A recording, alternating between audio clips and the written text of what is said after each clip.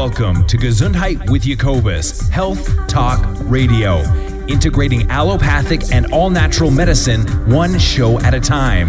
Here is your host, Jacobus Hollowine. Good morning, everybody. Welcome to the show. It's good to be with you, and it's nice to be back in the studio. I had a wonderful time. I visited my grandchildren. Of course, not the grandchildren. They were there, but of course, it's my son and his wife at their home, and they were going to go on a little trip, and I had a chance with my wife to go and visit the grandkids. We're happy to be back. Last night came home and had to get ready for the show today, and I am happy to do that. I have with me in the studio Dr. Ronald Buss. Dr. Buss, good morning to you. Good morning. All right. We're going to talk more about him, about his history and everything. But just want to let you know that this program is called Gesundheit with Jacobus, and I am Jacobus Hollowine. And I appreciate your tuning in today. As always, I want to let you know that when we talk about health, healing, and healthy lifestyles, which is what the word Gesundheit means, health or good health, we are not here to diagnose, treat, or cure. Purpose is always to educate, inform, and entertain. We always recommend that you consider the guest after the program, that you pay them a visit, give them a call in the office, and find more information for yourself to get the healthiest you can be. That's always the purpose. Now, sometimes the guest is out of state, and then we always recommend you see a physician of your own choice and use the information that you have received today to further educate yourself and be in conversation with your physician or specialist about the topic that concerns you. So all in all, it's a do-it-yourself kind of thing. We just provide you with some information, and I hope we're going to have a wonderful time. Looks like the topic is exciting. Bioidentical hormones. Let me tell you a little bit about Dr. Buss. Dr. Ronald Buss was raised in Portland, Oregon. He attended Portland State University and Oregon Health Sciences University, where he earned his medical doctor degree in 1975. He has been board certified in emergency medicine since 1986, and he kept certification until December 2016 when he retired from emergency medicine. Dr. Buss moved to Bozeman with his wife and daughter in 2004.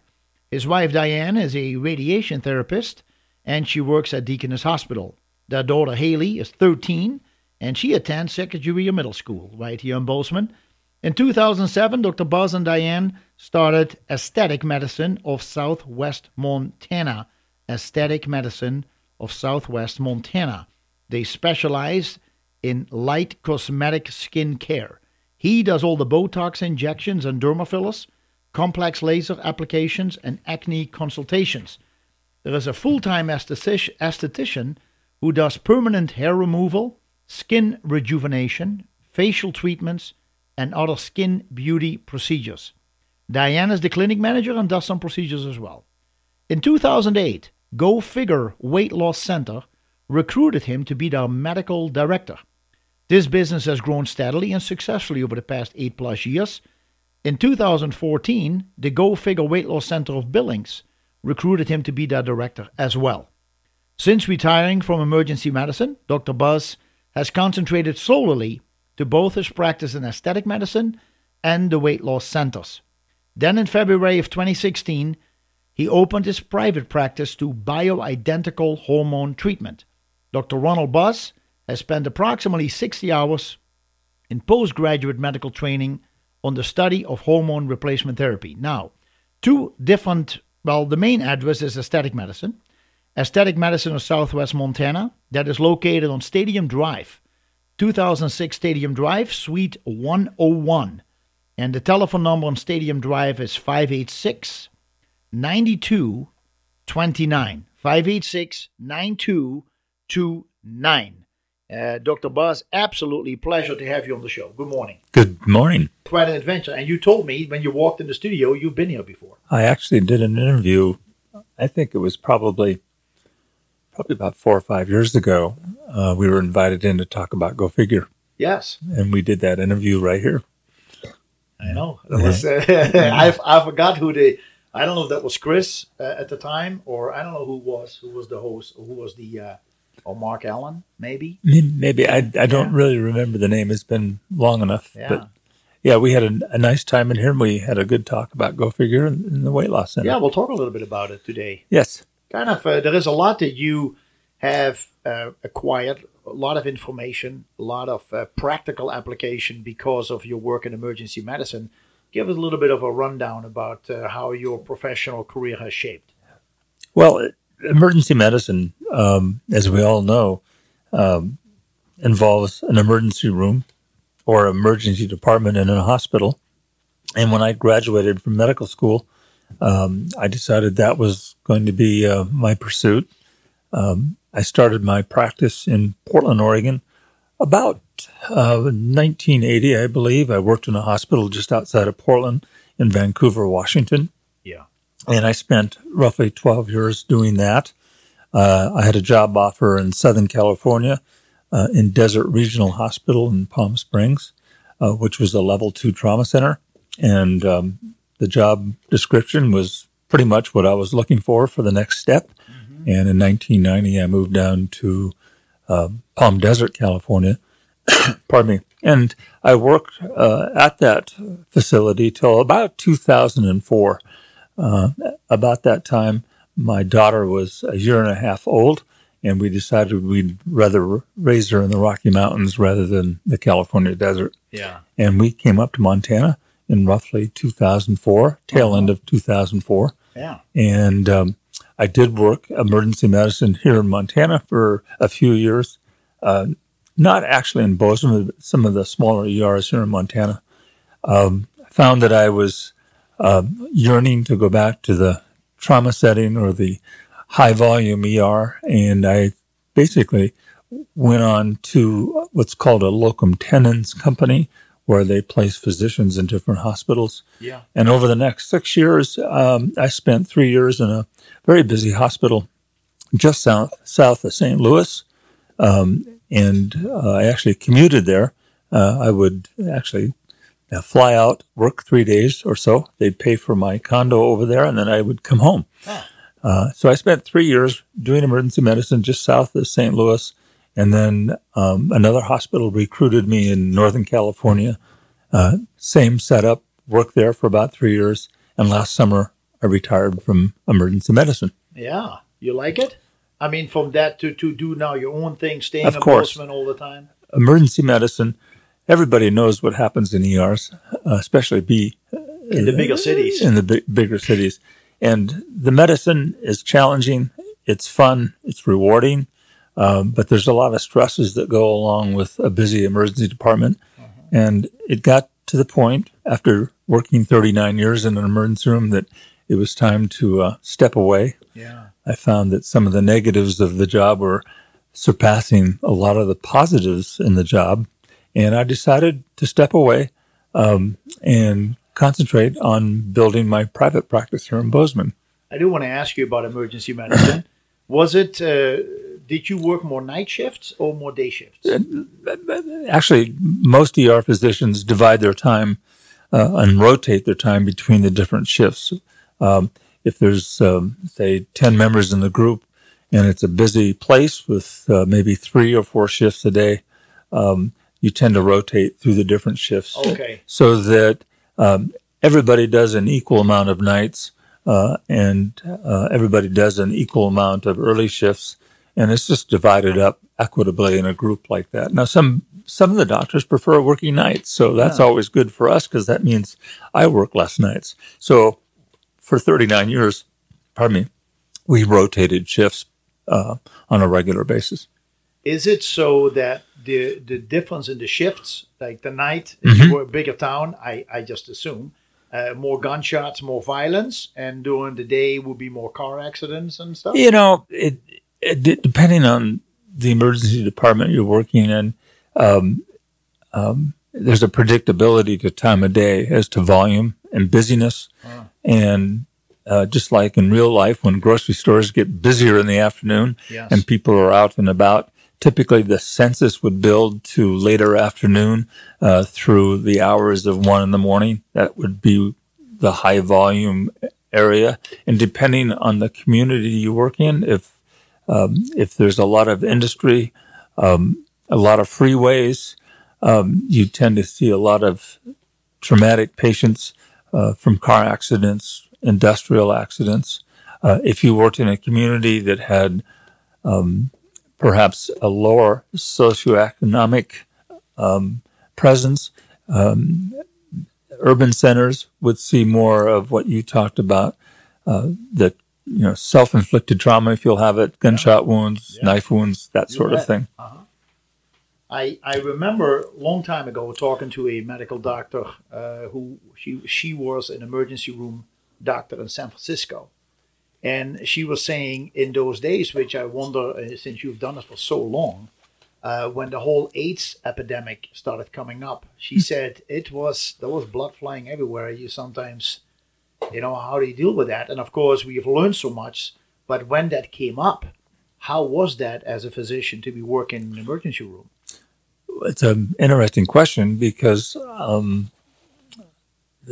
those years that I spent in the trauma center in Palm Springs, it turns out that Palm Springs evolved to have a large gay men population.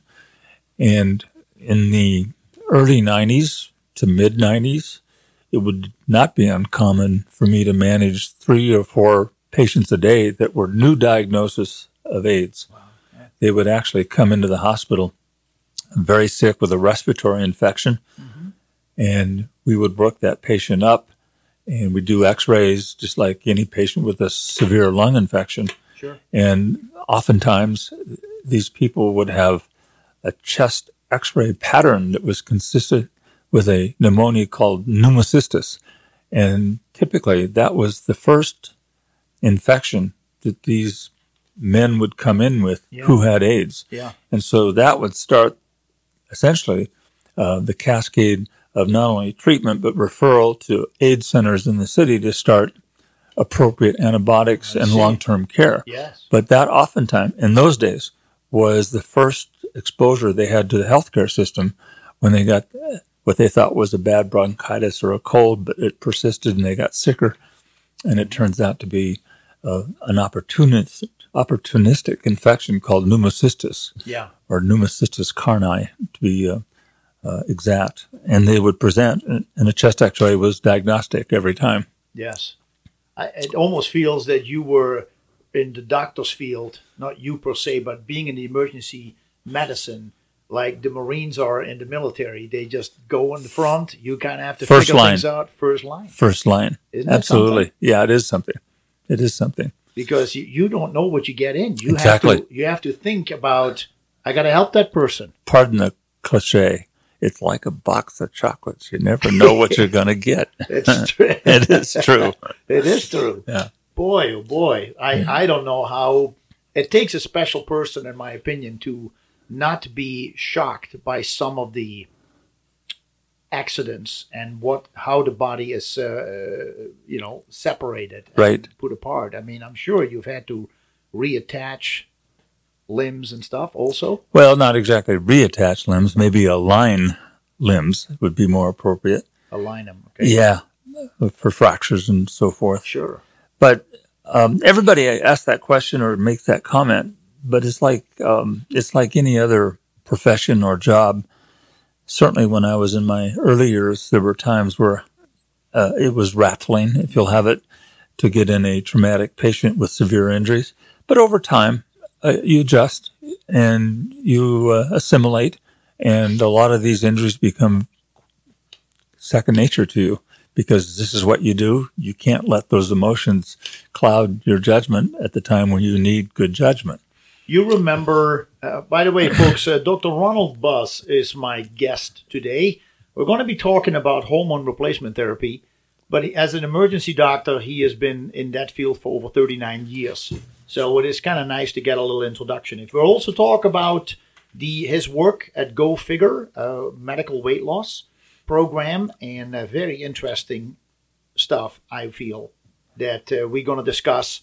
And I already have a feeling that we're not going to get done today with all the things that Dr. Buzz has to offer for us. So I see another show in the near future, and especially somebody who has done 60 plus extra hours of training on hormone replacement therapy. I'm sure there is a lot that we can learn from him for both men and women as far as the anti-aging is concerned, the correct use of hormone. A question I have for you, Dr. Buzz, is going back to the beginning when you were 39 years ago, 40 years ago, when you started in this medicine, what were you doing then as far as equipment, knowledge of the body, and how has that changed in 40 years?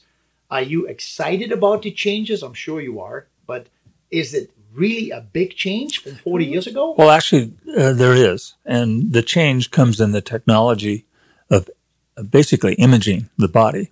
When I started my practice, CT scans, for example, or CAT scans were just becoming more frequently used, for example, in the emergency room setting. Before that, because of the development of that technology, oftentimes in an emergency room, a CAT scanner may or may not even be available. But the ability to image the body on an acute basis, for example, a motor vehicle accident where you've got an unconscious patient, and of course you want to rule out a major head injury. Sure. And so the frequency of use of, for example, a CAT scanner has basically taken over in some ways what we used to take for granted of just using X-rays. So over those years, the medicine has stayed the same. The injuries have stayed the same. Right. But the biggest change, at least in my mind, is the imaging abilities. And then after CT scans, the development of the MRI scanner and that technology. And surprisingly enough, today, an MRI is often used as a diagnostic tool, Yeah. even in the acute care setting. Uh-huh. Because if you have a patient who is unconscious, you don't even know what the injury could be Well, or where the pain is. yeah, I think it's still the most common use for traumatic patients is still the CT scanner, but oftentimes patients present to the emergency room with changing symptoms, chronic headaches, for example. Maybe they come into the emergency room with some sort of deficit, like stroke-like symptoms, and the attending physician oftentimes, if the CT is negative, want to look further and to see if there's a tumor that they can't see on a CAT scan, for example. Right. They would want that done on an immediate basis, which will determine what kind of care will unfold for the next several days. Mm-hmm. Did you also do surgeries?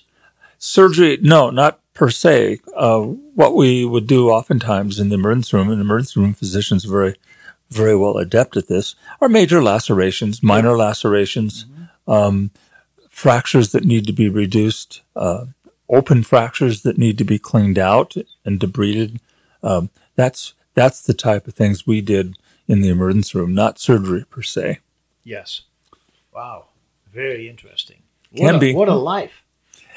That is on the edge all the time. And like you said, coming to Montana and working in different areas here in Montana, it was not your speed. It was not. Yeah, but now you've stepped away from that Right. too because it's a little more calm. Right, You're not dealing with the hyperadrenaline right. all the time, right? Well, not only that, I knew after 39 years that I couldn't do this forever and be effective. Yeah. And so we'll go to the next chapter if you'll have it. All right, folks, Dr. Ronald Buzz is my guest this morning. We are going to talk about his work in aesthetic medicine, working with the weight loss organization Go Figure Medical Weight Loss Center in Bozeman, and also his bioidentical hormone therapies that he is becoming the expert in to go to in this town. Stay put. We will be right back. So your work with Go Figure is something you have talked about in the studio, and you have been here before. But it fascinates me. I see the amazing advertisings in the local newspaper that showed people before and after, and local people will recognize the folks and say, this is really amazing. They have lost it and keep it off and understand what they need to do. And so to me, it is exciting that you have, you're working over there, that you're medically overseeing what is going on with people. Tell me a little bit how you got involved in that business. I got involved because I was asked to get involved. That's always the easy answer. Go figure. Actually, the entire concept was started probably 28 years ago in Florida. A obstetrician and his nurse manager wife got together and basically wanted to put together a program for all of their postpartum patients. Uh-huh. It's no secret that after delivery, women have weight to lose or choose to lose after a pregnancy, and a lot of women really struggled with that concept. And this obstetrician hired a nutritionist, I think a couple other people in the nutritional field, and they came up basically after a little trial and error. They came up with a program that included an appetite suppressant, but then a weight loss program that morphed into a very successful venture within that OBG clinic. And then it morphed from there into a freestanding weight loss clinic because they were so successful with it. Oh. And that was really the start of Go Figure, as that freestanding clinic that morphed out of the OB practice. And as far as I know, that clinic is still standing. One of their clients, it was roughly 2003, one of the clients moved to Bozeman and decided to start a Go Figure here in Bozeman, and that's how it started. Ah. But they needed, obviously, a medical supervisor, correct. Doctor. Yes, they needed a medical overseer, if you have it, or supervisor. And the main reason that they needed medical input is because the mainstay of appetite suppression is a medication called phendimetrazine, which has been on the market since 1973, and it is a controlled substance. It's called a 3-class controlled substance. It's a very effective medication, and people report that their appetite suppression is quite remarkable. What's it called? Phenda, Phenda, and then metrazine, metazine. And it's as I said, a powerful appetite suppressant. What happens in our program and the impetus of our program truly is, at the end of the day, trying to teach people how to eat properly. That is the end point of what we're trying to do. We all know that for successful and sustained weight loss, it takes behavior change. Even the bariatric surgeons tell us that even though they've had a successful bypass surgery, for example, for weight loss, if those patients don't change their behavior, all of the good that bypass operation provided may be lost if the patient ultimately, in the long term, does not change their behavior. I agree. So our goal is to come up with a mechanism by which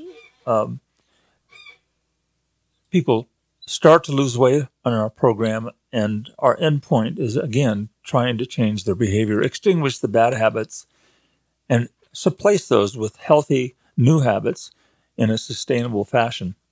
The weight loss program itself is a mathematical model. That is, we know how much people are going to lose weight over a period of time. About 4 or 5 years ago, we took about 40 women in our practice, and we were able to ascertain that they stayed well within the parameters or the caloric parameters of the program. And then we looked at their weight loss over time. Again, we knew that they weren't cheating and eating more than what our program was designed for. Yeah. And surprisingly to all of us is that after the first week, The first week usually is an average of 6-pound weight loss. Yeah, But wow. yeah, but half that's water. And so from week 2 forward, the average weight loss for everyone was 2.5 pounds per week. Okay. Maybe 1 week was 1 week was 4, but the average was 2.5 pounds per week. Yeah. That was such a predictable mathematical model. I could take someone that was reaching their ideal weight, do the reverse math. I could get out a calendar and show her or him when they started the program within a few days, because that mathematical model is so predictable. Saying this another way, somebody that needs to lose 80 pounds or wants to get their ideal weight, which is a loss of 80 pounds, is going to be with us twice as long as somebody that needs to lose 40 pounds, Okay. as long as they stay within the caloric parameters of our program. Mm-hmm. The other arm of our weight loss program that is so successful for people, we actually see people back every week.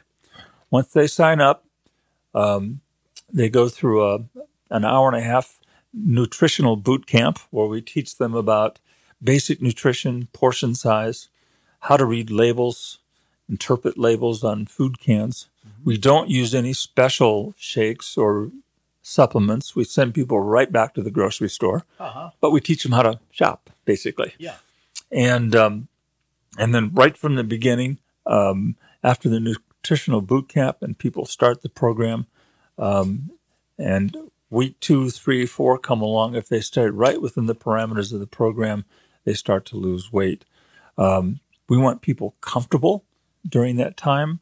So we do use an appetite suppressant so that they're not thinking about being hungry all the time. Right. And as I mentioned, the arm that seems to be so successful is that we see these people back every week. Some cases because of the commute they may have to make from Ennis or Dillon, for example. Maybe it would be every 2 weeks after the first month just for convenience. But that idea of coming back every week, you get checked in, you see our counseling staff, you get checked in, you get reweighed. So it's an opportunity for us to reteach people, keep them engaged in the process, and obviously by jumping on that scale every week, holds them accountable. Sure. And that part of the program where there's the coaching effect, if you'll have it. Yeah, I was going to say, that feels like it's coaching. It is coaching. And that is what most people need. They're not asking for, give me a book to read and let me figure it out. Right. For many people, it is, I need a place where somebody helps me. It's like my friend in my corner of the fight. That's exactly in the right. ring, it's in between the rounds, and I need somebody who gives me the latest hints and what I need to pay attention to, and then I feel recharged to go home and do it again. That's exactly what people tell me. Yeah. You've summed it up perfectly. And even the naysayers, even the clients that come in, I don't want to come in every week. Well, you don't have a choice. People don't get their medication or a prescription for their medication unless they come in every week. Right. It's a carrot and stick paradigm. Even the naysayers, after time, actually learn to enjoy that part of the program. Tremendous support, like you said, keep you in the fight, keep you engaged in the process. Right. And one of the things that we've learned, and I think the medical community at large has learned, is that weight loss over time is a lot like managing hypertension over time or diabetes over time. Yeah. It's a chronic disorder. Yeah. And success is not necessarily a straight line. It takes time. It takes commitment. Sometimes life gets in the way. People fall back from the program and restart. That's not uncommon. But we're in it for the long haul. Yeah. Again, we're trying to change behavior. Yeah, interesting. It's the battles. I think when you come in, I want to understand a little bit what range of people do you have come to the Go Figure Weight Loss Center. If they're people who they just cannot lose that last 10 pounds, or they've tried, the obese people, the definitely overweight people, which you mentioned not only being a chronic problem, the ongoing problems, the knee, the ankle joints, the hip joints from the extra weight it has to carry. And I would think for men, maybe even more than for women, the hips can really grab a brunt. Women have tendency to be a little heavier in the hip, and then you have the knee and the ankles. But if you gain all that extra weight in your belly and your shoulders, upper body, that's a lot of weight on your lower back for men and for women. Is that kind of fair what I'm saying over here? That is for men more hip, knee. You know, I think that's a simplification. I like simple. I know you do. But in my experience, for example, back pain can be irrelevant of the patient size. Through my years in emergency medicine, I've taken care of and managed back pain in small people, big people, obese people, skinny people. Interesting. Yeah, it actually, but of course, the common sense tells you that those joints in the low back were designed to carry X amount of weight. And Yes. if you've increased that load by 50 pounds, and if you have a tendency toward low back pain, you're going to exacerbate it with that extra weight. Right. That's certainly true. Yeah. But I have seen lots of large people with no back pain as well. So it's Okay. not a one-to-one correlation. What's interesting, however, is that I listened to a lecture from a very prominent bariatric surgeon about 3 years ago at a conference I attended back in Portland. And this bariatric surgeon developed a very, very busy service in the University of Tallahassee. For those people who don't know what bariatric surgery is, I didn't know what it meant when I first read it. It's basically, these are the surgeons that go in and do the special bypass surgery in the gut for very heavy people that any medical management has failed. So these people go in for a special operation that essentially, to make it very, very simple, makes the stomach smaller if you'll have it, and it is a effective weight loss technique.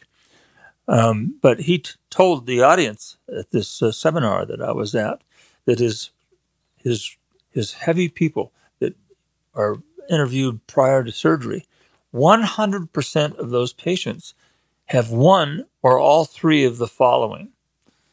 Arthritis is one of the number one side effects from obesity. Gastroesophageal reflux, commonly called GERD. And then lastly, sleep apnea. So all three of these conditions, these heavy people have one or all three of these conditions. And again, these are conditions that are simply related to weight. So, like I said, arthritis, not necessarily back pain, but certainly weight-bearing joints like the knee, ankles, hip. Of course, they're affected by the weight. And when people lose the weight, guess what? Some of these symptoms certainly disappear. That's wonderful. Yep. I mean, it's wonderful. It's becoming more and more popular. Mm-hmm. Of course, we also now hear about the sleeve. Right. So where they don't use the pocket, but they kind of attach the upper part of the esophagus pretty much straight down to the small intestine, right? Or to the duodenum. I'm not an expert in surgery of that. Anyway, but, yeah. so we do see that people are trying different things. And obviously, when you think about it, if they have to go in and do that kind of surgery, that is forever. You cannot really reverse that. It depends on the procedure, of course. And again, I'm not an expert in Sure, this. but it would be so much easier, in my opinion, to go figure and to work on something where you say, okay, with the right coaching, with the right suggestions and shopping list Direction. and direction and the right medication in this case, you can have great and lasting success. Looking at our program from 2,000 feet up, bird's eye view, we've been very successful. And of course, we have our failures as well. I mean, But what are the failures? The failures that I see are people that come to our program lose a significant portion of weight. They do well on the program, and then life gets in the way. I see. And the commonest word that is said to me in this life gets in the way paradigm is stress. Oh, okay. Something stressful happens, maybe a major move, maybe a job loss, maybe a divorce, maybe a death in the family. And what do people do? One of the first things, not everyone, but there's a large group of people that drift back. They become emotional eaters. Exactly. Yeah. They eat for comfort. I had a gentleman come through the practice about a year ago. He traveled to San Francisco for his work, and so he was in airports a lot. And this is him talking. He told me, "You are teaching me not to respond to food triggers that have anything to do with appetite. To not respond to food triggers that have nothing to do with appetite. Emotional eating, stressful eating." Yeah. And this is a big deal for some people. This is about the behavioral change. This is what basically takes people off course. And over the last 6 months, we've started a new part of our program where I see everybody at 6-month intervals after they start the program. And so I've seen quite a few more of our long-term clients. Sure. And it's actually, think of it as a bell-shaped curve. In the middle of that bell-shaped curve is a group of people. Sure. That's exactly what happens to them. They have successful weight loss. Life gets in the way, more stress. They revert back to that eating pattern. And some people gain part or all of their weight back. Yeah. Well, then we have this big group of people we call restart. Yeah. They come back and we start all over again. And that fits into this paradigm that this is a long-term health problem, and go figure is there for the long term for these people. Now, we do have a large group of people that come through our program. They reach their ideal weight. They're happy. They say, "Hasta, baby," and we never see them again. And Bozeman is small enough of a community. If that group of people wasn't doing well, we would know about it. Right. And it's actually quite the opposite. Is it the second time around for people who follow the wagon? Let's call it this Yeah. way. Is second time around easier for them because I they think it already is. kind of, Yeah, I think it is. They know the program. They know what we're doing. They just need the guidance again. Yep. They need The regular visits Right. and everything. Now, Yep. if you say you see him once every 6 months, so all the other times they're with other people, they really only see you at the beginning and after 6 months? I do the medical screening. Yes. I see them for the first interview, go over the program. I actually have a video that I have them watch on my iPad in the office. Yeah. And I explain the medical didactic work in the program. And then we have counselors that see them every week thereafter. And obviously if something comes up, which it rarely does, if something comes up, there's a problem, there's a blood pressure issue or a medication reaction issue, any number of things like that, the girls that do the counseling can find me anytime, and we just do a little consult over the phone. But that's rare. So when you say in the first week, people see an average of about 6 pounds Correct. to lose. After that, the average is about 2.5 pounds a week. When do you start seeing usually that people are starting to not reach those goals? Is that after 3 months? Is that after 2 months that all of a sudden? Variable. Variable. Variable. All right. Now, when you say you do the original interview, talk, show them the video, etc., do you also do an extensive blood test here? Because I know we're going to talk about hormones, and I know hormones can have a lot to do with this, but do you do an extensive blood work on the hormones Extensive and thyroid and stuff? Extensive is a big word. We just do a blood count, a common CBC. Yeah. We do a chem panel, again, very common, including a lipid What's panel. a chem panel? Electrolytes, sodium, Oh, yeah. potassium, BUN, creatinine. Again, very common entity. But we also include lipids, cholesterol, triglycerides, HDL, LDL. Yeah. A whole new topic by itself. And then, Awesome. and then what I've included is something called a T3, which is it's abbreviation.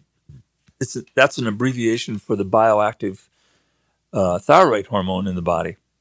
And don't ask me what that means, because it's a long word that looks like a dinosaur word. Yeah, it does. It does. And don't ask me to repeat it. But it is the bioactive component, or the bioactive hormone in the body from the thyroid. So I include that, and I'll explain that in our next segment, why I do include that. So that's our blood work. We do an EKG when they come in. And, of course, vital signs, blood pressure. We have a section for where the patient fills out a complete history for us. And then once that's completed, that's their initial interface with GoFigure. I'll see them in follow-up before they start their medication in my office at Aesthetic Medicine. And it's simply an interview, medical screening exam. Again, using the bell-shaped curve again, probably 90% of our clients are from the ages of 28 through 60, and most people are healthy. So the screening process in that situation is minimal. We're not dealing with, like in an internal medicine office, really sick people. We're dealing with healthy people that want to lose weight. All right. Stay tuned. We will be right back. We started talking about GoFigure medicine. We also want to talk about the bioidentical hormone. And there's actually some interesting segues into the bioidentical hormones. But what is really interesting is, how does a medical doctor who has been involved in emergency medicine for 39 years all of a sudden decide to make the transition to something called aesthetic medicine and hormone therapy, Dr. Bas? The simple answer is there must be either a mental. I could not do emergency medicine much longer than 39 years, and I knew that there was going to be an endpoint. The work's too grueling to stay in it for that period of time any longer than that. So about 8 years ago now, my wife and I decided that we wanted to look into doing a business that would offer me a segue out of emergency medicine as I came closer to retirement from that field. And we basically moved up here from Southern California in the early 2000, roughly 2004. And we were around a lot of physicians down in Southern California that had very successful practices in aesthetic medicine, using Botox, using dermal fillers, laser work for acne, permanent hair removal. We thought that would be a great segue for both of us, and we started the business together roughly 8 years ago. We've been at the same address for 8 years. We have had a great time with that small practice. My wife is the office manager. She's there at least a day a week when she's not at Deaconess Hospital working in the radiation therapy department. We have a full-time esthetician. That esthetician does all of the facial work, clinical peels, dermabrasion, oxygen facial treatments, some brow waxing, and permanent hair removal, and some laser work for acne and skin lesions. I do all the Botox, all the dermal fillers, and whatever cosmetic complex procedures need to be done. We do not do surgery. I qualify this as a light cosmetic spa. Yeah. And I incorporated, about the same time, all of my GoFigure clients to come through aesthetic medicine, which made it very convenient for us. So I actually see all of the first-time GoFigure clients when I do the initial screening, or if there's a follow-up for them. I do it in my office at Aesthetic Medicine. And Aesthetic Medicine and GoFigure are about 4 blocks apart, so very close by. Yeah. So the transition that you talked about was, I did not see retirement as golf or fly fishing full-time. I saw it as a transition into something different. Reinvent myself, if you'll have it. And aesthetic medicine has been a great vehicle for that. And then, of course, soon we'll be talking about the next topic.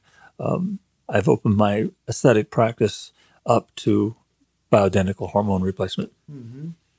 which I think that from what I have read about bioidentical hormones in the group of the weight loss and understanding weight gain, weight loss, stresses, the adrenal gland, the thyroid, pituitary, and then see all the hormones that are being made by the pituitary gland, you realize indeed there must be a connection. So I think it's very interesting that you decided to specialize in that. Well, it is interesting. And actually the story of people ask me all the time, how did you get involved with bioidentical hormone? And the answer was actually quite simple. It was driven by my clients, and go figure. About 2 years ago, it was November of 2015. We have a billings office as well. Yeah. I was at my billings office, and we were quite busy. And I had spent the night at the Hilton right next door to our clinic, and I saw several people in the afternoon. It was a Wednesday afternoon, which then segued to the next morning. I saw several clients the next morning. Pardon me. And there were 3 ladies that came through that I interviewed toward the end of their program. They had all were close to their ideal weight. And these 3 ladies were postmenopausal. Mm-hmm. They didn't know each other. These were 3 separate women. But there was something definitely different about these women when compared to other women in my practice, the weight loss practice, that were postmenopausal. These women looked vibrant. It was summertime. They were tan. One was playing tennis that day. But there was a vibrance about them that was so different from anybody else in the practice. And I asked each and every one of them, ma'am, what are you doing differently? You just don't look like my other clients here. And to the person, their response was, bioidentical hormone replacement, doctor. And I thought, maybe I ought to find out about this stuff. Yeah. And so that was really my impetus to go out. I'd heard about it. I knew something about it, but it's challenging, even as a physician, when you don't know about a hot topic like that, that is becoming more and more popular. So I took it upon myself over the next 12 months to educate myself. I spent a lot of time on the internet doing some self-educating, and then I knew I had to go to the next level and get some postgraduate training. And I called a couple physicians in Salt Lake City who did bioidentical hormones. And one actually invited me into his practice to kind of follow him around seeing bioidentical patients in his practice.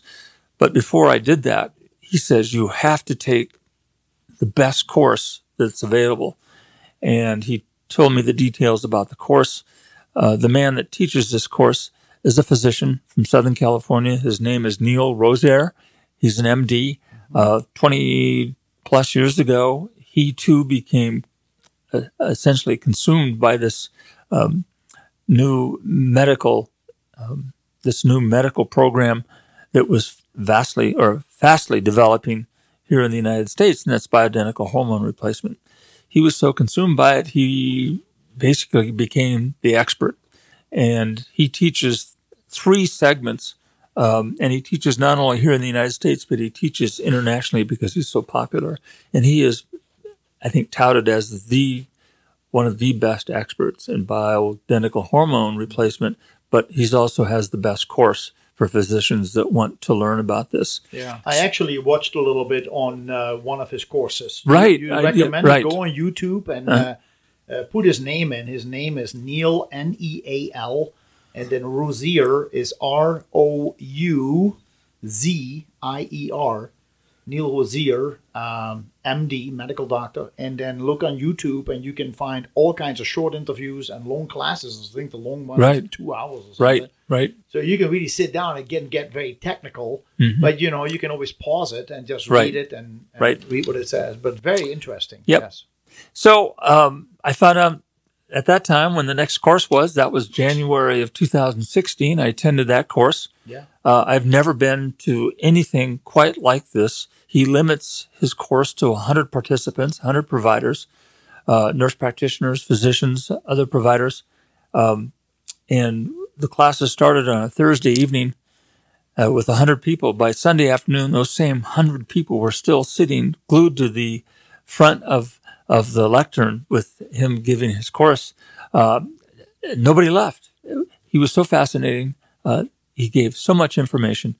And that was course 1. I just completed 4 weeks ago course 2, another 4-day course. Phenomenal learning experience. And all of his teachings are what we call evidence-based medicine. Mm-hmm. This means that any assertions that are made by Dr. Rosier, or for that matter, should be made by anyone in the medical field, is backed up by well-controlled clinical trials, placebo-controlled trials. So all the insertions about hormones A, B, C, D, all the assertions that he makes or teaches is backed up by a large bibliography on cutting-edge research. So it's what they call evidence-based. If, for example, make this simple, is drug A better for 40-year-old men for a certain condition, or is B better? And so an evidence-based investigation, you'd take 2,000 people that were getting drug A, but the physician doesn't know he's giving it, nor does the patient. I see. Same with drug B. This is called a double-blind study. Yeah. So drug B, the physician doesn't know, or the caregiver doesn't know he's giving that drug, nor does the patient know that patient's getting the drug. So one of the two are getting placebo, and the other's getting the actual drug. Wow. After 2 years, you do an outcome study. Does the group in A do better than the group in B? And you look at the data and you make your decisions based upon the evidence. Yeah. That's evidence-based medicine. Mm-hmm. Oh, by the way, do you know what a double-blind study is? I'm sure there is a different answer than what I went double-blind. No? 2 orthopedists trying to read an EKG. So the course was phenomenal. It's all evidence-based. I came home and decided to focus my hormone replacement practice on basically three or four groups of people. One was postmenopausal women. 2 was men who were low in testosterone. This is usually over the age of 50. In both of those groups, I paid close attention to thyroid function. So I manage thyroid function as well.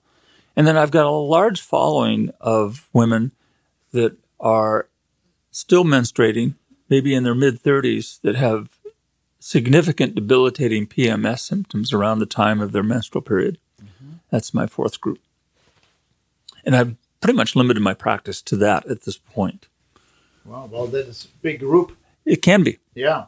Now, I have seen blood work from men in their early 40s. Mm-hmm. Very low testosterone. Mm-hmm.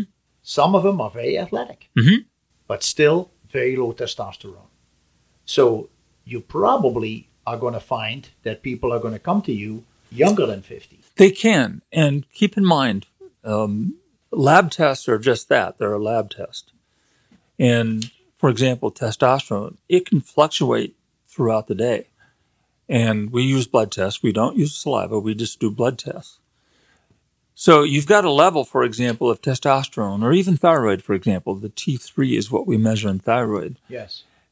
Just because you have a low value, you can't say that person's clinically low on that hormone until you talk to the patient. Mm-hmm. I've seen lots of men that have, as a lab test, maybe the first one, low testosterone, but they have no symptoms.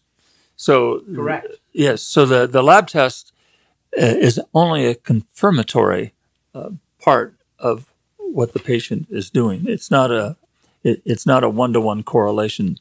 But if you've got a patient with symptoms of low testosterone, and they do have a clinical value that's low, then that's significant. And you can use that as a guideline as you start to treat the patient, and you can follow his testosterone levels as to reach this certain endpoint. Fascinating topic. Everybody who's listening to the show should understand more about it. It's not a topic to be afraid of. It is a topic that we're all dealing with. Everybody has hormones. And so it is interesting that we manage the hormones. It's not about raising one hormone to a highest we can go. There are optimal levels. And as I was looking at Dr. Neil Rosier videos, one of the things he's talking constantly about is optimizing hormone levels. And so what does he mean by that? Well, basically, optimization refers to having hormone levels as if you were 35. In other words, between the ages of 25 and 35, the youthful years, if you'll have it, our hormone levels are optimized. It's only when we get older that they tend to trail off. So optimization is bringing back a thyroid level, for example, back to what it was when a person was 35. When the laboratory does a range for you, for example, the thyroid hormone, it's reported based upon your age. That's an average for your age.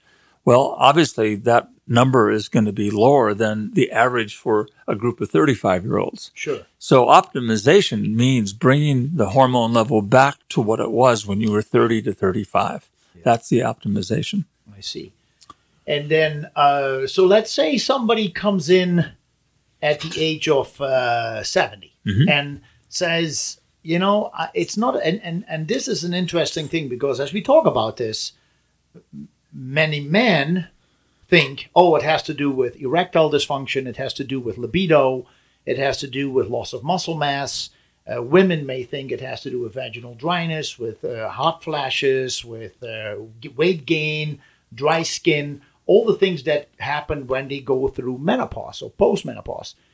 But there is so much more involved that people will not think about, even the listeners. Tell us some of these benefits that hormones, the right, correct balance of hormones can have. Let's, if I can digress, let's go back to this a story that I told you last week. Yeah. And a lot of my customers or clients, really like the story because it puts things in focus. Yes. It's all about the evolutionary scale and how we developed as a species. For the last, I'm sure I don't have the correct years exactly here, but I think for the last 75,000 years, we've certainly evolved as a species. If you were a woman or a man living in the United States 500 years ago, your average lifespan was probably no more than 45 years of age. Right. And if you went back 1,000 years, it might even be younger than that. Yeah. So for 75,000 years as a species, we've evolved with a lifespan of approximately 40 to 45 years. If you went back 40,000 years ago and just handpicked a caveman off the street back then and shaved him and got him all cleaned up and put a pair of clothes on him or some clothes on him. I think Geico has done that. Yeah. But he probably would not look a whole lot different than what we look like now because our skeletal muscles, our facial features, or the way we're built, this has evolved many, many, many thousands of years ago to make us the successful hunter-gatherers that we always have been. Mm-hmm. But what's happened in the last 70 years, we've done something that's never been done before in our evolutionary history. We've elongated life from an average lifespan of 45 years to approximately just a bit over 70 years as our lifespan. Yeah. And 500 years ago, you didn't need to talk about hormone replacement because you were dead. Correct. You were dead. Yes. Certainly people grew older than that, but on the whole, people had an average lifespan of roughly 45 years. Yeah. So with that in mind, I hear the music playing. I'll step back just for a bit, and we'll reintroduce this conversation when we come back. You bet. So stay tuned. We'll be right back. But tell us more about the story. That is really interesting. Yeah, it is interesting. And the story, by review, is that for 70,000 years, we've evolved as a species. But it's only been in the last 70 years through medical technology, medical advancements, antibiotics, more medical knowledge that we've actually advanced our typical lifespan to just a little over 70. And through the evolutionary process, since for maybe 70,000 years prior, we had an average lifespan of, say, 43, 44. Once women met or came to menopause, because of a lifespan of only 45, oftentimes they were deceased before their ovaries basically quit working. So, 1,000 years ago, you didn't need hormone replacement because, as we talked about, people were dead. Yeah. And so, of course, some people live longer than 45 years, but on the average lifespan was about 45 years. Now, fast forward, when we're living on the average of just a little over 70 years old, some of the body parts did not evolve to produce hormones any longer than 45 years. And the best example of that is just looking at the population of women who reach roughly the age of 50. It's the average time when they go through menopause. And menopause is simply when the hormone-producing organ in their body, the ovaries, begins to falter and essentially quits working. And I think everybody understands that concept, that once you go through menopause, you're not producing the same amount of female hormones, if you'll have it, that you used to. And, of course, women have, not all women, but many women have symptoms related to that withdrawal of bioactive hormones. In men, oftentimes called andropause, men over the age of 50, their testosterone production starts to fall off. Again, from an evolutionary standpoint, the testes, the adrenal gland, wasn't designed to keep producing the same amount of level through the 6th, 7th, and 8th decade of life. Right. So in men, testosterone falls off. In both groups, for the same reasoning, the active hormone produced by the thyroid in many people starts to drop off as well. Right. And so for many years, many decades actually, people had to suffer through these conditions without much in the way of relief. And just over the last, I would say, 25 years, the pharmaceutical industry has advanced to the point where we can actually, in the laboratory, take the parent compound for these sexual hormones, the progesterone, the estrogen, the testosterone. We can take the parent compound of those three hormones, and here's the trick question. I think you know the answer. What is the parent compound of all three of those hormones? I'm asking our host. The parent compound of testosterone, progesterone, and estrogen. What's the parent compound? Well, the hormone, you mean? Yeah. Pregnenolone? No, the parent compound is cholesterol. Oh, cholesterol. Of course, because pregnenolone is the first hormone that is made from cholesterol. Correct. And then everything goes out of there. Okay. Yes. So, for example, in a woman's body, when she is she's 32 years of age, youthful, menstruating regularly, when the estrogen level starts to drop off, the human brain senses that and sends a signal called follicle stimulating hormone, sends a signal to the ovaries to make some more estrogen. Right. So the body basically grabs its own cholesterol. It's your own cholesterol in your body, where the ovaries then take this cholesterol molecule, and I'm kind of making this up for the explanation purposes, but adds a hydrogen here and a nitrogen there, and voila, more estrogen is produced. Okay. It's a feedback system. So testosterone in the men, testosterone in women. And by the way, women produce roughly a 10% level of testosterone that men do. Yeah. So all three of those hormones are produced by in men, the testes, in women, the ovaries, to some extent the adrenal glands, are produced on an as-needed basis. Yes. Once a woman goes through menopause, that production, of course, drops way down. In men, as they get older, oftentimes they're not producing as near the amount of testosterone that they used to. And research tells us it's probably more related to the brain signal going to the gonad, telling the testicles to make more testosterone. Yes. So it's centrally, the defects in the research seems to be centrally located in that brain signal that goes to tell the testes to make more testosterone. Yes. So that's kind of the feedback mechanism. And people ask me, well, how did bioidentical hormones come about in the first place? And what I tell all my clients, it's a story that is well known in medical literature. Late 70s, early 80s, postmenopausal women began to be treated postmenopausally with two medications that were hormone replacements. And the first medication is Premarin, and the second medication is Provera. Mm-hmm. Provera is the progesterone component, and the estrogen was the Premarin. FDA looked at these drugs, did their usual study, deemed them safe after 10 years of study, and they went out on the market, I think, about late 70s, early 80s. Family physicians, OBGYN doctors, internal medicine doctors began to notice in their clients or sense an uptick in breast cancer, an uptick in heart disease, strokes, blood clots. But they had no proof that it was these hormones that were causing the problem. That was the initiation of one of the largest studies ever done on women called the Women's Health Initiative.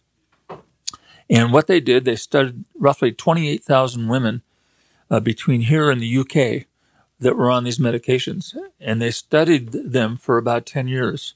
In 2002 was the first paper that was produced, I believe in the New England Journal, the first paper that was produced, and then another one in 2004 in the same journal.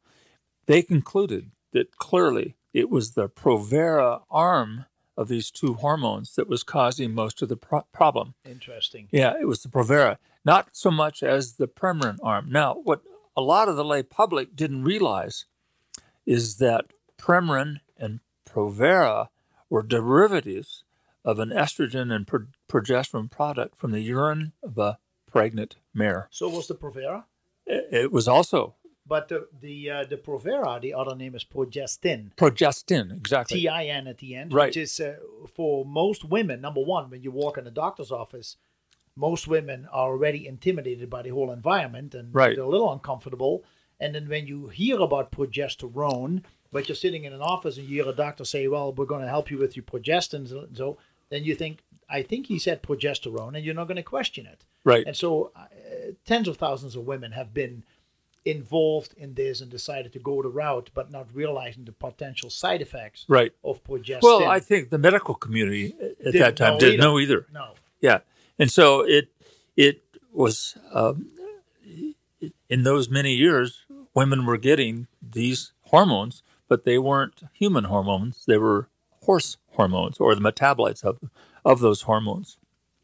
Premarin, pregnant mare, I think that's where the name Premarin actually came from. So, with that said, once it was decided, once it was realized that these hormones were potentially dangerous, physicians pulled them, hopefully. Physicians pulled these hormones out of their practice, and for a while, I think it was, we'll help you with your symptoms the best we can. We can give you maybe a little tranquilizer, an antidepressant, some Motrin to help you out. So there was quite a knee-jerk reaction to these horse hormones, if you'll have it. And about the same time, in medicine, oftentimes serendipity gives way to new discoveries, for sure. About the same time, the pharmaceutical industry was becoming far advanced. The technology had improved such that they could actually take this parent compound of cholesterol, which is commercially available, take this parent compound of cholesterol, and in the laboratory, they can actually make an estrogen molecule that atom by atom is identical to the human form of estrogen. Mm-hmm. That's where the word bioidentical hormone replacement comes from. It's biologically identical to human hormone. And that is estradiol in this one. Yeah, there in are this three case, forms of estrogen. Yeah, in this case, it is estradiol, which is a form of estrogen. Progesterone and testosterone likely can be produced in the laboratory as a bioidentical hormone. Uh-huh. The current practice is that compounding pharmacies, they compound the medications. The compounding pharmacies are the ones that basically are responsible for the majority of these compounded substances that are the bioidentical human hormone. Uh-huh. So there's the etiology of bioidentical hormone replacement. It is really the new frontier in medicine to understand more of what makes the body tick, and to the research working with the healthy hormone levels of people in the 30 to 35 range, and start helping. We just see as people get older, we started seeing an increase in heart disease, strokes, different forms of hormone-related cancer. We see problems more with Alzheimer's, with weight problems, and so the so-called diabetes, insulin problems. We see age-related diseases that, when working with hormone replacement therapy done the correct way, you can actually reverse these age-related diseases and live a much higher quality of life as you get older.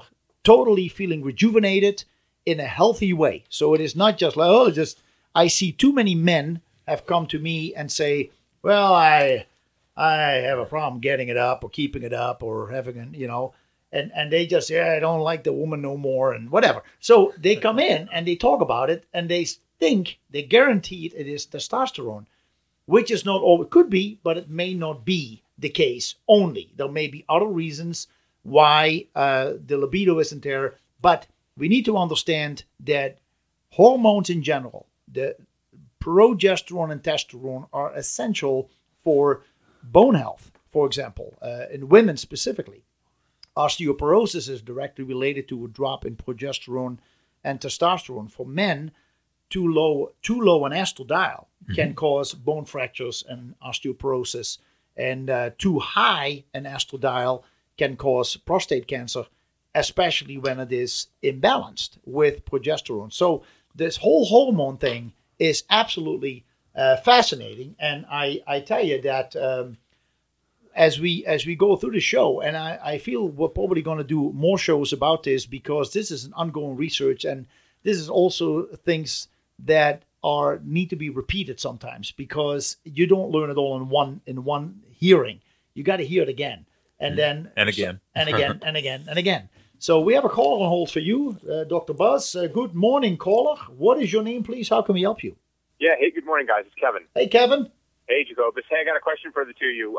So you hear all the time now about this thing called Super Beats, the product out there. I don't know. If nitric oxide for nitric oxide production. Right, and I guess it is good for blood flow. They say, and that's maybe, I don't know if that's the only characteristic for it. But one, I wanted to know your opinion on it, and two, is it beneficial to someone who doesn't really need blood flow, but just as an overall wellness? For someone like myself in my mid-40s. Yeah.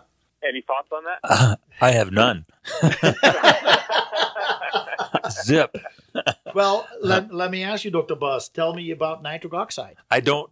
I to be honest, I really don't know enough, nor have I studied enough to even give a cogent answer. Yeah. So I would have to beg. I'm sorry. I'm not going to try to fake it. Okay. No, I appreciate that. Yeah, I've never studied it. If you've been listening to the show, I've been concentrating on the hormone aspect. So I don't want to be silly and comment where I shouldn't comment. So I'll beg out of that question. Well, the beets are extremely healthy for us. There are a lot of antioxidants and polyphenols in the beets, but there is something about the workings, Kevin, that helps the production of nitric oxide in the body. That has been proven. So people who have high blood pressure, people with erectile dysfunction, women with low libido, and who need more stimulation in general, nitric oxide works its way as part of the ATP, adenosine triphosphate production in the body, and is involved in energy and sending energy and oxygen to the extremities. So now I would imagine that's just generally good for everybody, not just necessarily someone who's, has heart problems? Absolutely. It's good for everybody as a preventative. Okay. And part of it because of the tremendous amount of antioxidants in there.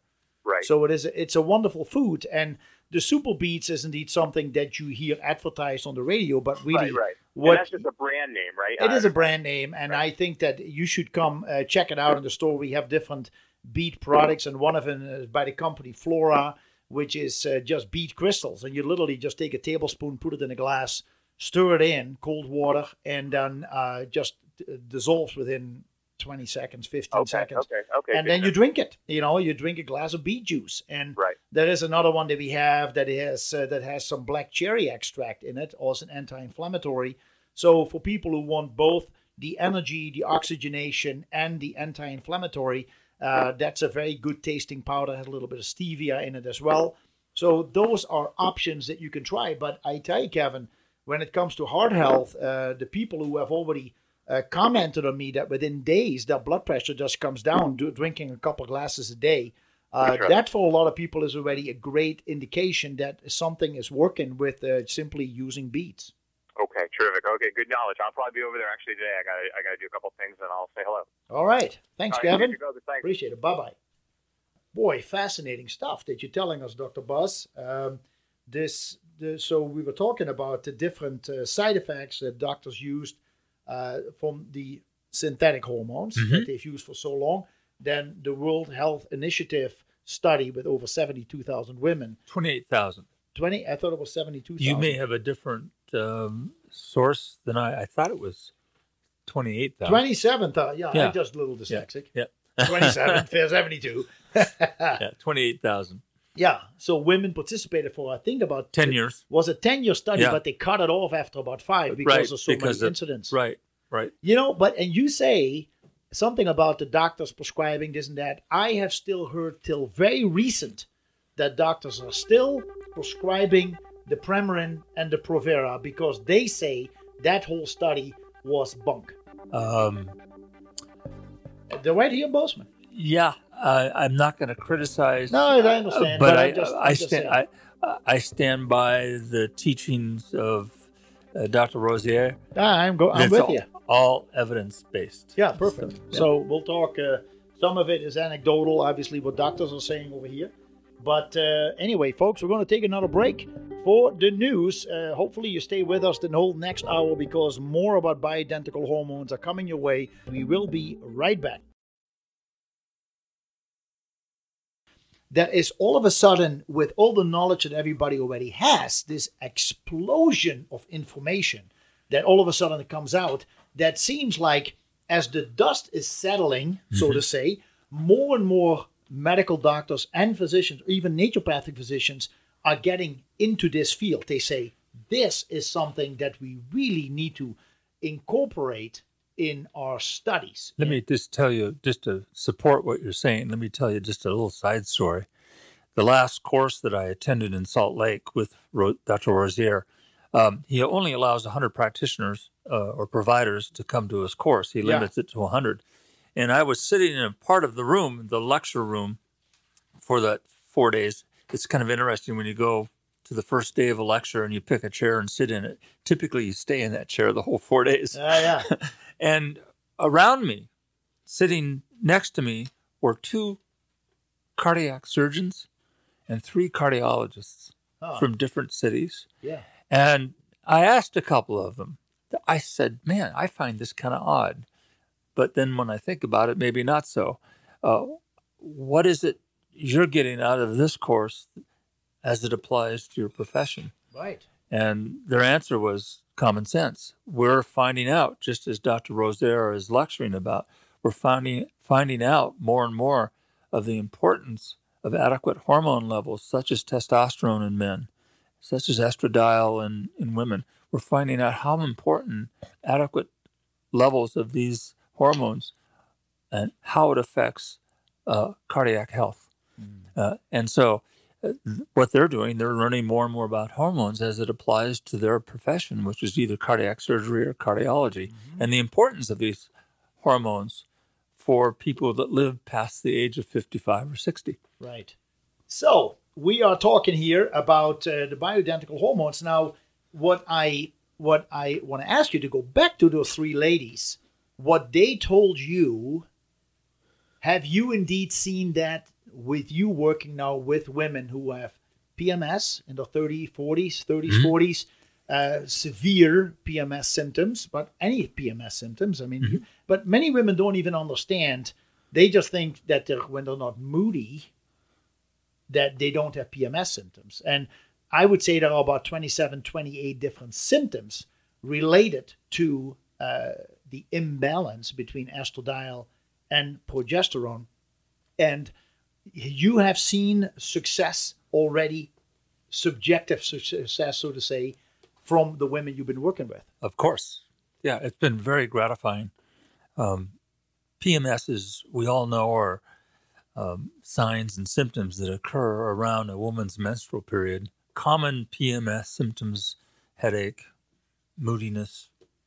I had one woman tell me she had about 1 week a month terrific road rage. That was her way of telling me that she had big mood swings. Mood swings, headache, irritability, sometimes insomnia. It all has to do with the drop of progesterone, which is the normal part of the normal menstrual cycle and monthly cycle that women certainly go through. And the brain is kind of a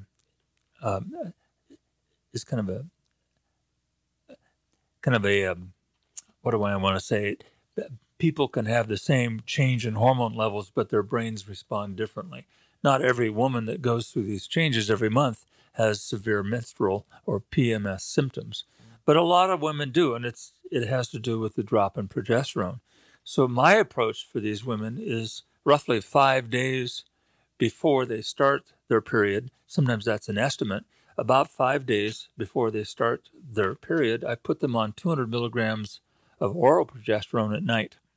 And the reason why I give it orally is there's a phenomenon called first pass through the liver.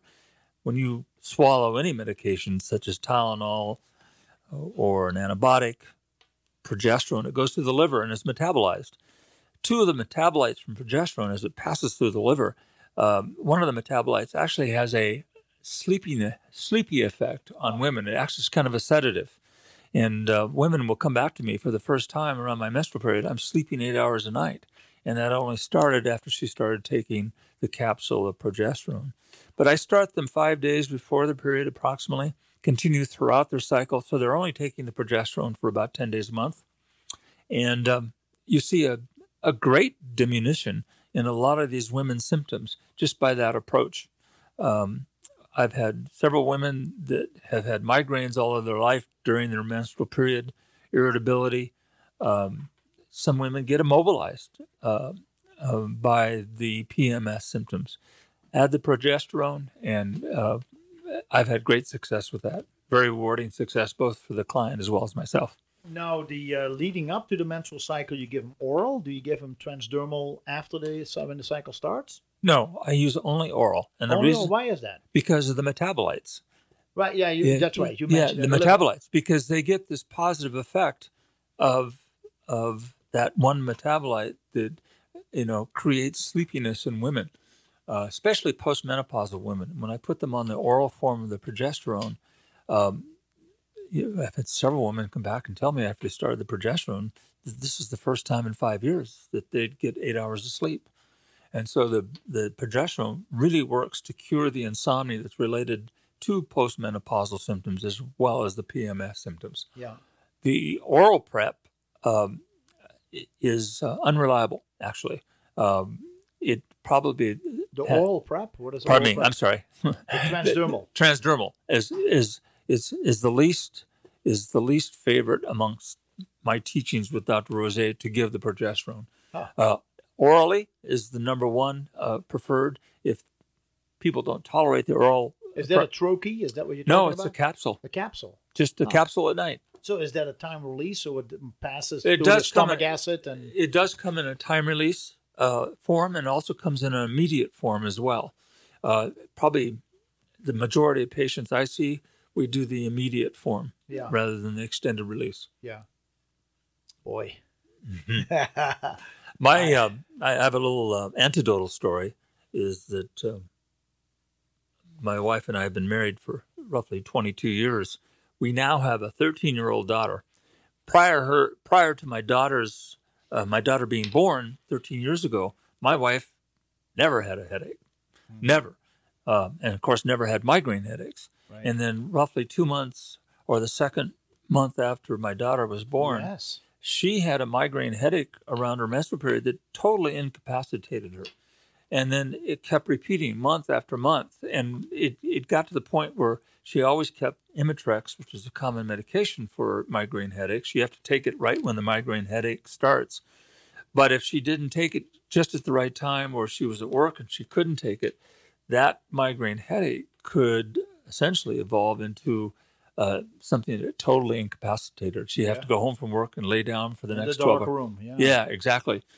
And it was a struggle for us until the first course with Dr. Rose. Yeah. I came home. I immediately called the pharmacy, and I put my wife on 200 milligram capsule. Actually, in her case, she took the Troche. She preferred the Troche because she doesn't like she's one of those people who doesn't like to swallow big capsules. But she took the Troche, and she's been on it for a year now. Yeah. And she's had a couple migraine headaches, but none of them as intense. It's been markedly effective for her. And I've got, like I say, several women with PMS symptoms that are really doing well. Yeah. Yeah, it's true that some women, after they give birth, right, they start having problems, and other women don't have the problems anymore because of I tell people it's like putting new programs in your computer, and then they say, please restart. Right. And then all of a sudden, all the programs are working. And it is like if you're not menstruating for 12 months or so, approximately, when you're pregnant, then the body has a chance to reset itself. And all of a sudden, you come out of that, and it starts, and it can either go wrong or it can be... variable response to the same stimulus. Do you also work with women with endometriosis, PCOS, fibroids? Well, I don't work with them. Specifically because they usually probably go to OBGYN. No, yes, and no is the answer. Okay. I do not deal directly with endometriosis. I know a lot about it because... It has to do with an imbalance of hormones. Well, that, and I've seen through my emergency room career so many women that have abdominal pain, periodic abdominal pain from endometriosis. It's a very difficult topic. It's clearly in the purview of the OBGYN community. I know about it just because of my association with patients in the emergency room, but I do not deal with it directly in my practice. PCOS, I actually do deal with in my practice. I've had several women come through my clinic with some of the classic signs for polycystic ovarian disease syndrome, and I've seen them. It makes weight loss very difficult. Yes. They gain weight. They oftentimes have unwanted facial hair, acne. What's interesting about PCOS is that the disorder is not in the ovaries. The disorder is in insulin production and insulin viability. Very complex topic. It's one of those things, if you don't look for it, you're going to miss it. And so there's certain blood tests that you can do. It's called the FSH-LH ratio. You can do these blood tests. You also measure for insulin values in the bloodstream. These are the kind of diagnostic tests you do. But once you discover it, there are certain medications you can use, certain treatments you can use that will markedly affect their lives, and of course will affect their ability to lose weight. And then the other condition you mentioned... Fibroids? Yeah. You on fibroids? No, I've had lots of experience with that in my emergency career, but I don't do that in my primary career here. My understanding is that is also caused by an imbalance in hormones. I don't know the answer to that. Okay. Again, it's above my pay grade. Okay, well, if it's above your pay grade, I better shut my mouth now. So this is one of those things that the new research shows hormones have a lot to do with it. And Dr. Ronald Buss has become an expert in this town dealing with those specific issues, who give him a chance to work with you and help you out, because that is one of the things you have indeed, as we just started talking, a part of this conversation, the symptoms that you have already seen with women. And how about men? Men you've worked with, how fast can men say, wow, I'm just feeling better? How fast does it go? You work usually. Well, of course, it depends on what the diagnosis is, obviously. Sure. But the pattern that I see that is quite common is men come in to see me over issues of fatigue. Certainly low libido is oftentimes part of that syndrome. Oftentimes a component of ED or erectile dysfunction is part of that paradigm as well. But mostly men come to me with complaints of fatigue, apathy, disinterest, if you'll have it, lack of energy, some weight gain. And the two things that I look for in men, particularly men over the age of 50, is certainly a drop-off of the production of testosterone. That's number one. And through my studies with Dr. Rosier, I've learned how important optimal thyroid levels are so important for health. And the two together, low testosterone, low thyroid in men, plays a critical role in producing these symptoms. And I'm happy to say that every patient I don't think with any exceptions, once we get their thyroid back up to optimal levels, once the testosterone begins to rise to a certain level, and both of these hormones, when first given, I tell my clients that typically it's anywhere from 6 to 8 weeks before the stores in the body begin to build, and people actually have a clinical change at that time. Occasionally, I have seen patients, both men and women, who are really low on their thyroid production. You add thyroid to their regimen, and within 2 weeks, if they're really low to begin with, can actually notice a lot of these symptoms decrease in a 2-week period of time. But I'd say probably 8 weeks is when people, 6 to 8 weeks, actually feel a change. Yeah. Then it's important at that time. 8 weeks is kind of my magic time to go back and recheck levels on all of these hormones. In particular, thyroid, we check a level of a substance called T3, which is an abbreviation. Again, don't make me say the whole word. It's something like Tyrannosaurus. Yeah. It's triiodothyronine. Yes.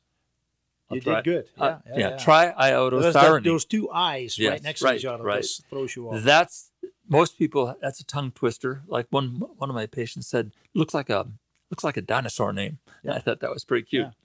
Yeah. But that's what I follow is the level of T3. The T3... Specifically the free T3. Correct. Yes. Correct. And it's the free T3 that we follow. And there's actually a numerical value that I follow. Optimum levels hover right around between 4 and 5. Okay. And if the patient is symptomatic, typical they're down in the low 2s or mid 2s. Yes. And so there is a hormone that with supplementation, we can actually follow the level. Yeah.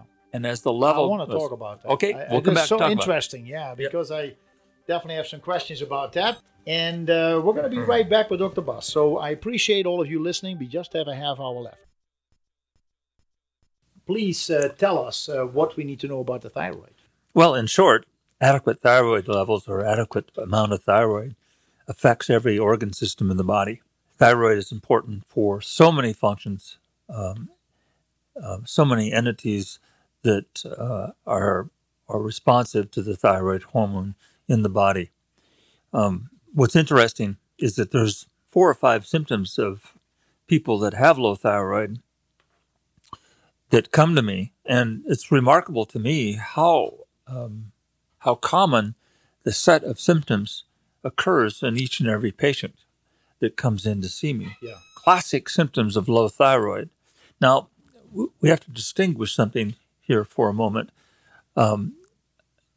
Typically, endocrinologists or the field of endocrinology has dealt with true hypothyroidism, where a patient clearly does not produce enough thyroid or has a diseased thyroid. For example, Hashimoto's disease, which is an autoimmune disease. Yeah. That's not my purview. What I'm trying to deal with my patients is thyroid insufficiency, inadequate levels or non-optimal levels of thyroid. And typically what I watch very closely is a substance called the T3, which we talked about last half hour. And what's interesting about this, if people come in with these classic symptoms of low thyroid, such as hair loss, chronic fatigue is probably the most common presenting symptom. They come in with cold intolerance. In other words, they're cold all the time, despite having the temperature warm for everyone else. Apathy, yes. anxiety, depression, tingling hands and feet. I hear that all the time. Lots of symptoms. Yes. And sure enough, you go to measure their T3, and predictably, most of my patients come in between roughly 2 and 2.5, 2.7 as a numerical value of the T3 in the bloodstream, the free T3. Optimal levels are between 4 and 5. What's interesting about this type of treatment with replacing their thyroid is appears to be a one-to-one correlation between how the patient feels after they start thyroid supplementation and an actual numerical value. Oftentimes, patients will come in with these symptoms, have a T3 around 2.5 or 2.4, and you start treating them. My favorite treatment is a product called Nature-Throid, which is about 14% T3 in that product. Nature-Throid has been on the market for many, many years. It's available commercially at most pharmacies. It's a prescription medication. I start patients on roughly 1 grain per day, and I increase that until I see their T3s start to rise. What's fascinating to me as people begin to approach that 4 level, as a patient mindset, it was like a light bulb coming on. All of her symptoms just simply dissipated. She had energy more than she's had in years. And this is a very, very common story for these patients that start the thyroid supplementation. They feel so much better once you get their levels up to around 4, between 4 and 5. Wow. If you would measure a 20-year-old's T3 or a 22-year-old that has all this energy and feels great, is thin, active, more than likely their T3s would be close to that 4 level. As they get older, the thyroid itself either waxes and wanes as far as productions, or at the cellular level, the thyroid becomes less effective at the cellular level. And therefore, adding the T3 back into the system and bringing it back to levels that are commensurate with a 4 to 5 numerical value, you see a big change in patients. So, boy, that brings up a lot of questions. First of all, the 14%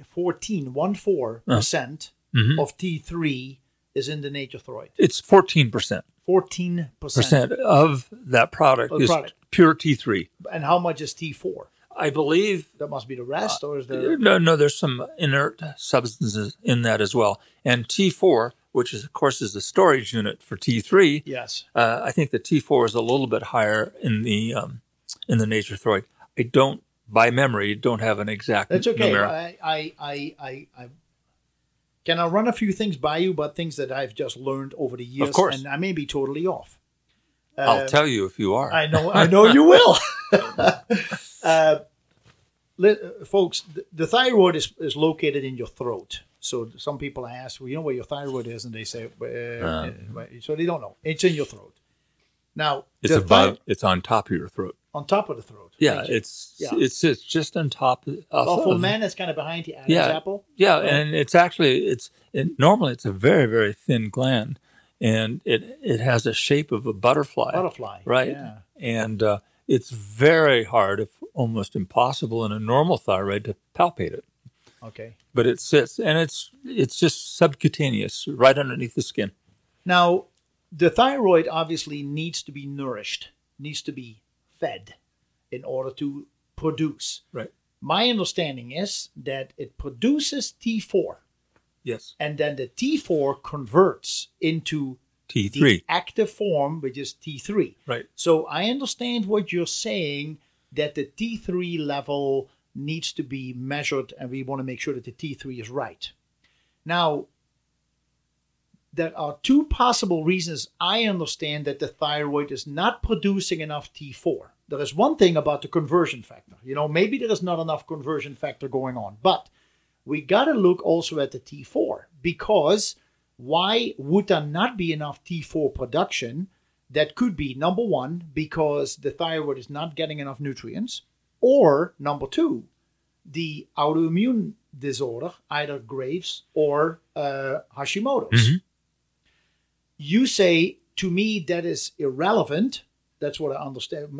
Make you understand. I understand from you, you're not really focusing on Hashimoto's. You say, I need to focus on the T3, right? Because as long as the level is good. Now, let's say that the thyroid is underproducing T4, mm-hmm. then I would assume that it will also underproduce T3. I think that's probably correct. Right, thank you. So shouldn't we focus also on the correct T4 level, number one, so that see if the conversion factor is right, then let it do its own conversion and see if we can bring the T3 up that way by pushing up the T4. But at the same time, we should find out, why is the thyroid not producing T4? Is it because lack of nutrients or because of autoimmune disorder? Great questions. Right. So what I'm trying to figure out when people come in and say to me and say, I'm dealing with low thyroid, then I say, do blood work. You got to find out what your T4 and your T3 is.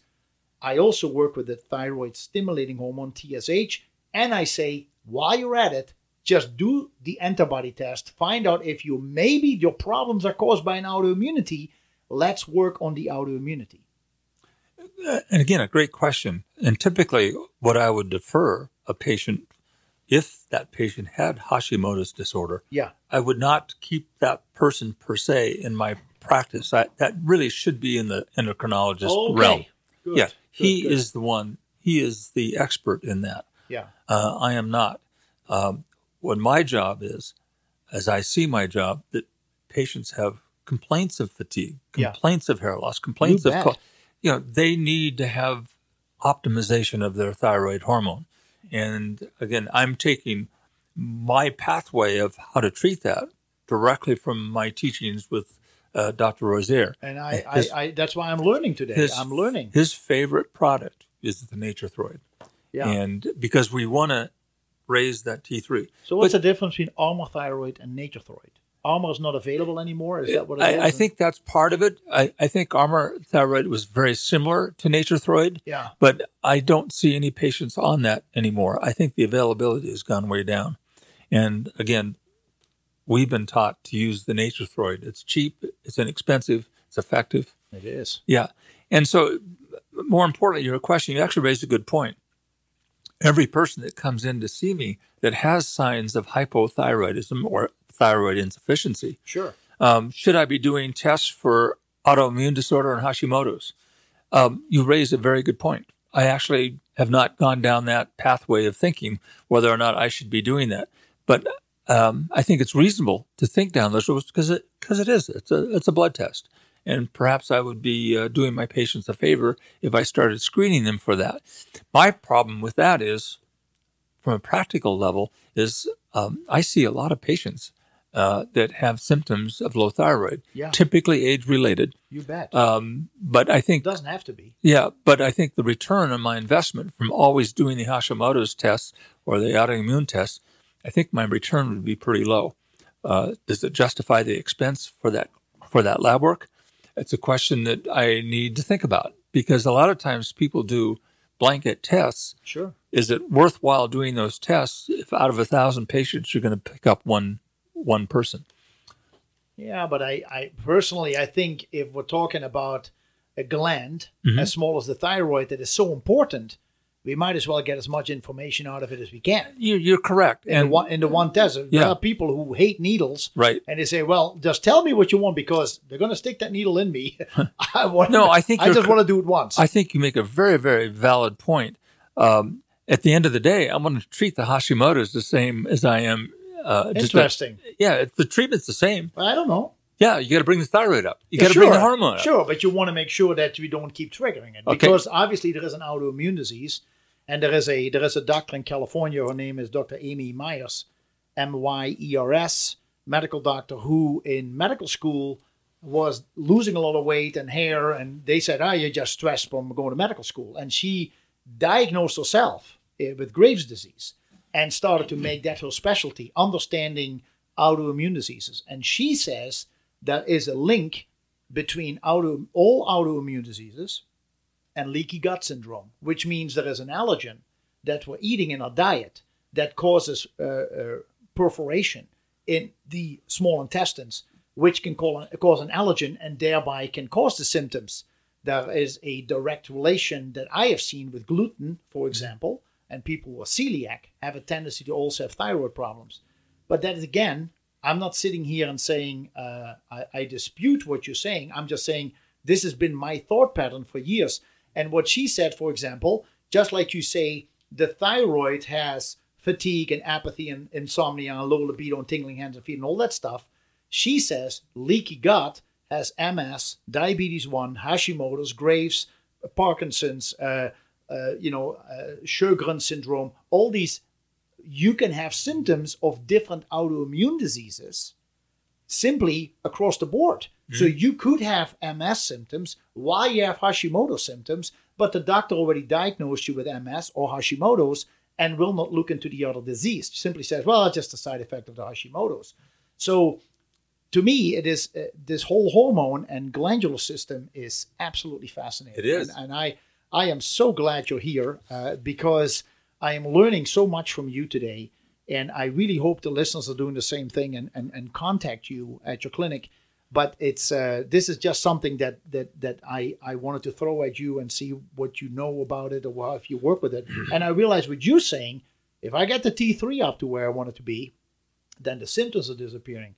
But I don't want, I think that Western medicine has been criticized a lot for always going after the symptoms, solving the symptoms, not trying to fight the cause of the problem. And I think if the cause is deeper and could be related to an allergen, then that started the weakening of the thyroid. If the thyroid constantly has to fight off these antibodies, I would get tired too. Sure. So. No, I think you raised an excellent point. And the take home for me is, with a little research and the cost, I have to factor in cost of a lab test. Yeah, but it's worth it. If your quality of life is down the drain, you can decide to design the new kitchen or find out what your thyroid is doing. Most of my clients with Hashimoto's get better just by bringing the T3 up. That's fascinating. See, I love they to get hear better. That. Yeah, sure. They get better. So at the end of the day, I think the point is so well taken. It'd be nice to have and know about that diagnosis, even though the treatment, from my perspective, of making the patient feel better is exactly the same. I see. Does that make sense? Yes. Yeah. But if people could also, if there is a connection between an allergen in their diet, and we could eliminate not just the thyroid problem, but we could eliminate possible other autoimmune symptoms. I see. Why not go for it? I think that's terrific. Again, one of those questions that I'll have to say out of my pay grade. Out of my pay grade. Boy, so T3, between 4 and 5, and you start seeing, for certain people, the symptoms already will improve within about 2 to 3 weeks. But most people probably 6 to 8 weeks. Slower. However, I've got just a little side story. I've had 2 clients in the last month that came in with profound symptoms.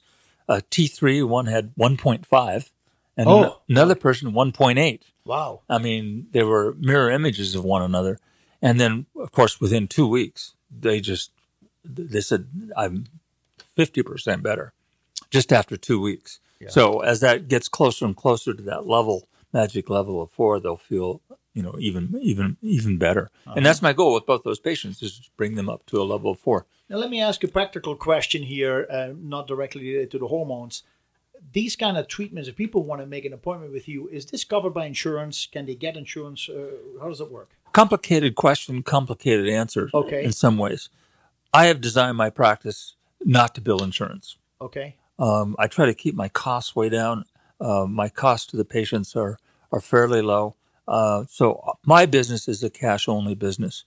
And I've looked into insurance, and the way the insurance industry is going, I've talked to several physicians and patients both. Yeah. With the high deductibles in most insurance plans now, patients end up paying those costs up front out of pocket anyway. Now, it's deducted against their deductible. If they get sick later on the year and they've met their deductible, then there's no more deductible for them. But it's been reported to me both by other physicians and patients that the deductibles are high enough that patients basically pay cash one way or the other. So we've just decided not to use insurance. I've heard many physicians say that it's a lot of work trying to get that money out of insurance. Yeah. I just talked to a physician 2 days ago that's converting his program, same as mine. He lives in Salt Lake City, big, busy practice. We talked about it, and he's thinking about going farther and farther away from insurance just because of the high costs and his labor costs to hire somebody to go after that money from the insurance company because they're so stingy. Yeah. If you'll have it. And I have to say that the more people who make claims with insurance companies, obviously the premiums will Right. go up. Now, So, but people could use the health savings account if Yes, they have one yes. for the treatments. now And, that doesn't mean I think it's right. Think about the benefits patients have from treating themselves with their hormones. Their risk of cardiovascular disease goes down. Women on estradiol and progesterone, their risk of breast cancer go down. Their risk of strokes go down. So think about what you're doing. It's like a cessation smoking program that insurance should pay for in their policy, because if they can get somebody off of cigarettes, their costs down the line are going to be minuscule compared to basically having a patient that's got lung cancer gets in the hospital with chemotherapy. Absolutely. So why not pay for these upfront preventive medicine treatments? In the long run, it's going to cost the insurance company a lot less down the road in their general pool of people. I agree. Good point. Yeah. Now, I know we're running out of time, but Wilson syndrome, low T3, naturally occurring low T3, so they may have enough. That is a big issue that comes up with you as well? No, it is not. Okay. No, not at all. All right. One thing I did want to finish off with Please. that is important to understand about the hormone treatments postmenopausal men. I concentrated initially at very early stages of my practice about making people feel better, and that we can do. But keep in mind of the positive medical aspects these hormones have. It decreases cardiovascular risk, decreases osteoporosis, improves overall health, increases fat metabolism. All these are side reactions to bringing people back to optimized hormone levels. Absolutely. I agree with you. And we follow those levels when we do blood tests. We're going to be following these levels between certain parameters. Yeah. The osteoporosis effect, the cardiovascular effect of the estradiol we use, we have to target certain levels to maintain that. All right. I wish you all the best. Thank you. And I really, really thank you for spending time with us today. Thank you for inviting me, and it's been great. Thank you. All right. Folks, next week we'll be back. We'll see you then.